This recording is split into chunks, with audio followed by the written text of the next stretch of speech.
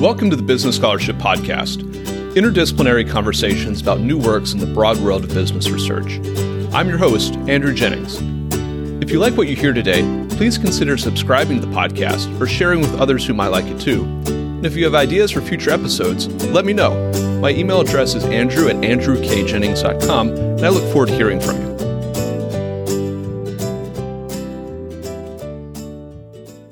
Our guest today is Andrea Fried, Associate Professor at Linköping University. We'll be discussing the book, Understanding Deviance in a World of Standards, of which Fried is editor and co-author. I'll add a link to the book in the show notes for the episode. Andrea, welcome to the Business Scholarship Podcast. Thank you, Andrew. Every day, we are surrounded by standards. They are so ubiquitous, and I'm looking around the room right now, and I see evidence of them, artifacts of them already, but they're so ubiquitous that we don't really notice them day to day. Just to level set, to introduce this topic for the listeners, what are standards? What roles do they play in our material and organizational lives? And what's some of the history of the standards that govern our lives or affect our lives in many ways? Yes, indeed. We are surrounded by standards. And a standard could be about making a product, managing a process, delivering a service or supplying materials. So the standard cover a huge range of economic human activities. They enable systematic reproduction and consistency of products and processes. And basically they are contributing to our safe and reliable, good quality and services and products we are using in everyday life. Examples could be quality management standards, which help to work more efficiently and reduce product failures. These could be environmental management standards, which help to reduce environmental impacts, reduce waste, or simply being more sustainable in, for instance, using energy. Could be food safety standards that help to prevent food from being contaminated, or IT security standards. So there are many standards that have an effect on our everyday life. But interestingly, citizens often call for standards in particular when standards are absent or when they are having negative effects on human life, safety, or the environment. Just remind on several events that happened in the past where also the public showed a huge interest in standards. For example, in 2015, the Grenfell Tower in London, which was a residential tower block in North Kensington, was affected by a severe fire where also 72 people died. And there was an ongoing question whether actually the renovated building was renovated or constructed according to fire safety standards and maintenance practices. I just recall the Rana Plaza accident, which is also known as the Dhaka garment factory collapse in Bangladesh in 2013, where a number of people died, but also scandals like the Volkswagen emission scandal in 2015. So there are quite a number of standards that are called and recognized when actually our standards not in place or when they are violated. But also, on the other side, not only citizens are interested in standards, firms also call for standards to ensure their market share, for instance. They want to rely on a certain technology, state of the art, for instance, how software is tested for reliability, or also to ensure, for instance, that a common charger is used, for instance, in the European Union, so that we have actually reliable processes and products we actually can refer to. And maybe what is also a nice summary of this, the standards are actually affecting our lives as a kind of preventive innovation. So to ensure that we have safe, reliable products and services around us. Standards touch really so many aspects of our lives, not everything, but almost everything under the sun in terms of whether it's the material world that we find ourselves in, the products that we use, the buildings that we live in and work in, or the processes that go into producing all of those things, or the software products that we use or that affect our lives. I wonder if we could talk about the origins of standards, just where they come from. You talk a little bit about a citizen impetus, but are these standards typically emerging as the result of just emergent order? They emerge and there's a convergence around them, and they aren't written down, but they are followed across a particular domain or practice? Is there intentional private ordering going on where, say, industry groups are getting together and coming up with appropriate standards for technologies or processes? Or is there state action, or is it a combination of these various origins? How do standards come about?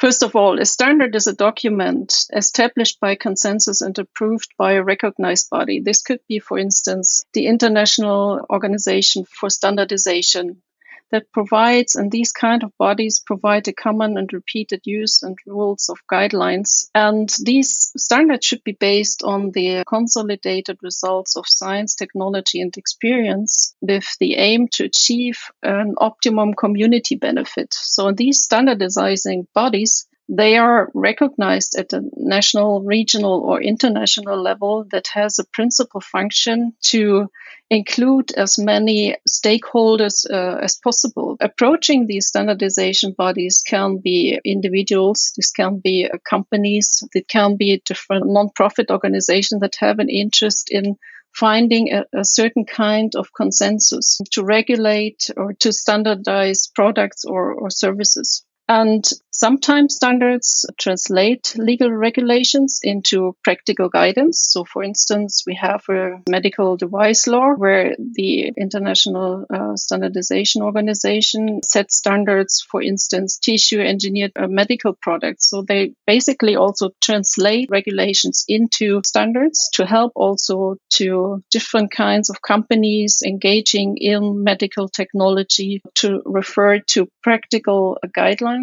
On the other side, sometimes also become actually the basis for legal or inspire legal legislation. So we see the attempts of creating supply chain confidence by standards, but also how, for instance, in Germany, they're trying to create an appropriate supply chain. And this also gets inspiration from standards. So there are both ways possible that on the one hand side, standards can become a basis for legal legislation and also the other way around.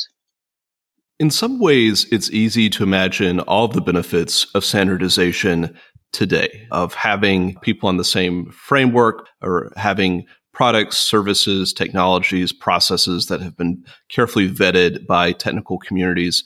Wonder what the impact of standards are tomorrow and the day after that in terms of innovation. What impact does standardization have on innovation? Does it facilitate innovation in some ways? Are there ways that it inhibits innovation? How should we be thinking about that relationship between standards today and innovation tomorrow? It's a very good question. And it also puts, and your question and your description also puts already a timeline into standards and standardization, which I think it's quite important. On the one hand side, of course, standards themselves, they shall reduce variance and ensure reliable processes and products, which to some extent also put a certain state of technology, a certain innovation into stone. And this also, of course, has an effect on future innovations, future explorations within companies. And it is an ongoing question among researchers in the area of corporate governance and standardization research.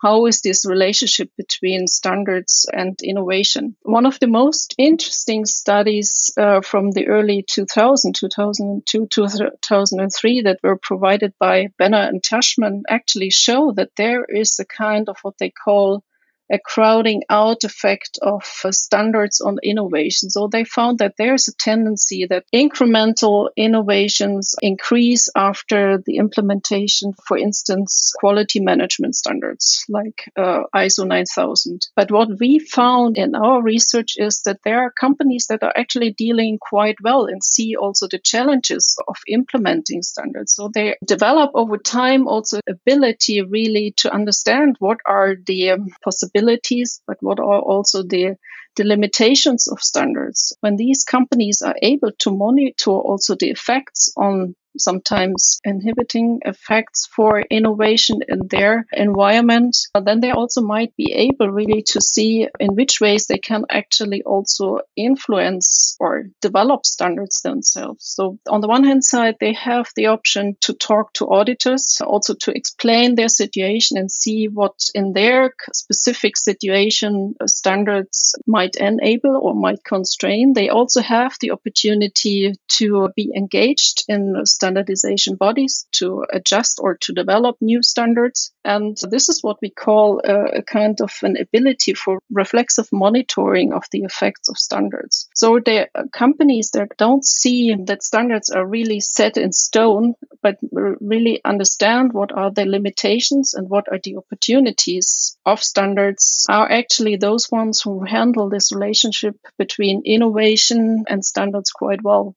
We have one example that where software engineers in that case say, handling standards is some things like walking on eggshells. That's an ongoing learning process, how to implement, but also when the time is right to change standards or to be engaged in the adjustment of standards. And that's what I think it's also quite unique and important capability, competence of organizations really to handle these more routine-orientated standards on the one hand side, reducing variance, ensuring reliable processes on the one hand side, but also see how is innovation, and not only incremental, but also fundamental innovation possible. That's the timeline you were introducing to this question, and to see how they learn over time when there is a standard also has or develops limits where the requirements are actually not suitable anymore for a future innovation. And that's a certain competence that companies need to develop. You talk about how standards tend to reduce variance in organizational governance and behavior.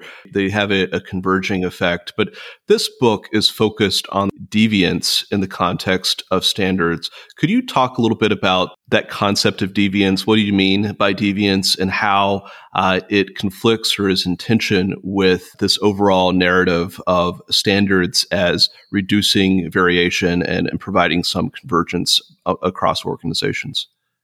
Yeah, first of all, deviance is a quite interesting concept. I think in the researchers who are more engaged into law, into legal legislation, corporate governance, they see deviance more as a term that is connected to dysfunctional negative behavior of organizations, whereas innovation researchers see deviance is necessary actually to create for creativity, for innovative behavior. So what we are trying to do in this book is actually to combine both connotations of deviance in this term and to see, okay, there are always positive and negative of deviance, but it deviance from standards, but it depends also on the person who is defining what is positive and negative. What is positive for one organization can be constraining or negative for the society and the other way around. So what we introduce in this book is the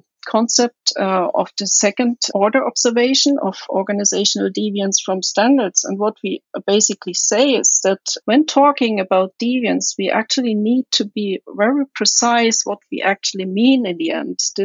Talking about organizational deviance has basically three aspects. The one is the descriptive aspect, where a certain observer, this can be a researcher, this can be an organizational member, this can be other, for example, in auditing processes for the certification of standards, this can be where an observer states the deviation as a fact. But then we also have to include that there's a normative aspect where also an observer assesses the deviation with respect to a certain point of compliance. So we put also an assessment on this. And then we also, what we mean by deviance and what we have also in mind is quite often also the sanctioning aspect where an observer relates the assessment to a negative or positive consequence of deviation. And when talking about deviance from standards, we have to be quite precise what we actually mean. Otherwise, these three concepts become unclear. Do we talk about a certain fact? Do we talk about this assessment? Is it good or bad for somebody? And actually also, how should it be sanctioned in the end against the society, internally in an organization. And this is what we are trying to also explain in the book, that this concept needs some more clarification. It is also then important to understand, to see how actually standards affect governance and behavior in organizations in different ways. In the book, you and your co-authors offer 3 case studies of deviance and standards. And each case study, you go in depth. Each one is a chapter. But I wondered if you could maybe introduce those case studies to give listeners an idea of what deviance might look like in the standards context. We have 3 different case studies. They are in-depth ethnographic studies over several pages, which we also use today in different courses at the university as teaching cases. And really to see in depth, what does it mean to enact, to implement standards in organization, and to what extent also the organization is responsible, or its managers on different hierarchical levels also responsible for providing the specific context that standards can be enacted in a suitable way. There are 3 cases that basically describe, on the one hand side, a company, that is called in the book Crane Solutions. That describes a little bit the case I mentioned before. This is a company that accomplishes attentive deviance, where we see, okay, they see the limits of standards, but they also see that there is a need to commit to standards because they are producing cranes for railway. Of course, if there are severe mistakes are done in, for instance, software development, it can affect human life. So they have, on the one hand side, a quite awareness that this is an important step to follow the standards, but they also see on the other side, they need also negotiate to some extent the requirements in order to stay innovative. And what they have is that we saw they have a quite adequate provision of resources to follow standards in terms of personnel, in terms of documentation possibilities, in terms of finding enough time also to test software in a reliable manner. So there are many aspects where they are able to actually enforce standard enactment in such a way that they, on the one hand side, see we have space where we can negotiate the requirements, but on the other side, also to see that it is important that what we are producing in the end is something where our clients, our customers can use it in a safe manner. And this is also what we see in the discussions. Standards, or the meaning of standards, is communicated. They see it as something as central and important with all their limitations for their development work. Then we had another company where we saw they're also quite committed to follow the standards in their software development. That was a case in the medical technology industry. But at the same time, we also saw that especially in software engineering, the engineers found themselves in a situation where they said, we actually overconformed to standard, which is a quite interesting case, because that's what you actually don't expect, that organizations overconform to standards. And they're saying we are quite affected by documentation, by the milestones. I said we're adding more and more steps to the process, but this is also what hinders to some extent our innovative capacity. And the engineer said, yeah, we are quite living in a kind of a comfort zone. So what their regulatory affairs unit was also quite keen on, that these are standards followed by the book. And they had also adequate resources, but hardly any discussion about what are the limitations of standards, what are the things they actually cannot develop for the future in terms of new features for their medical technology instruments. So they clearly could express that there is a limitation that was not widely discussed within the organization. And then we had a company that was creating engineering concepts for metro trains for the Chinese market. And that was in so far an interesting case, as especially the software engineers, they were really willing to follow the standards. But in the course of time, we saw in this development process, since the Chinese client was actually not really interested in that, in the end, the product or the engineering concept that was delivered to them really followed the standard. There were not enough or not as strict regulations, for instance, in the US or within Europe, how such an engineering concept and the train should be developed and also produced. So over time, we saw they understood it costs a lot of more time and resources really to follow the standards. And the software engineers actually pretty much came under pressure to create their engineering concept in a reduced manner. So they were, on the one hand side, missing resources in terms of time and personnel. They also haven't had the opportunity also to document in a certain manner. And they were all little bits and pieces where also the software engineers in the end found themselves in a situation where they thought it is on us to argue for standards. It was not the client, it was not the middle management that actually supported them to deliver a reliable product. It was actually more the other way around. And that can happen in situations where especially also these external sanctioning mechanisms don't work anymore, where they have a quite also weak internal sanctioning system, and also where not enough resources are provided to develop software in a reliable, compliant manner. This book is also an attempt to explain it is not just bad behavior. It is not just something that can be explained from a psychological point of view, but also an attempt to make visible what are the organizational antecedents that actually can also lead to positive deviance, but also to negative deviance in organizational activities like software development. What key takeaways would you like listeners to have from this conversation and from the book? What are the key takeaways? I think there are three groups.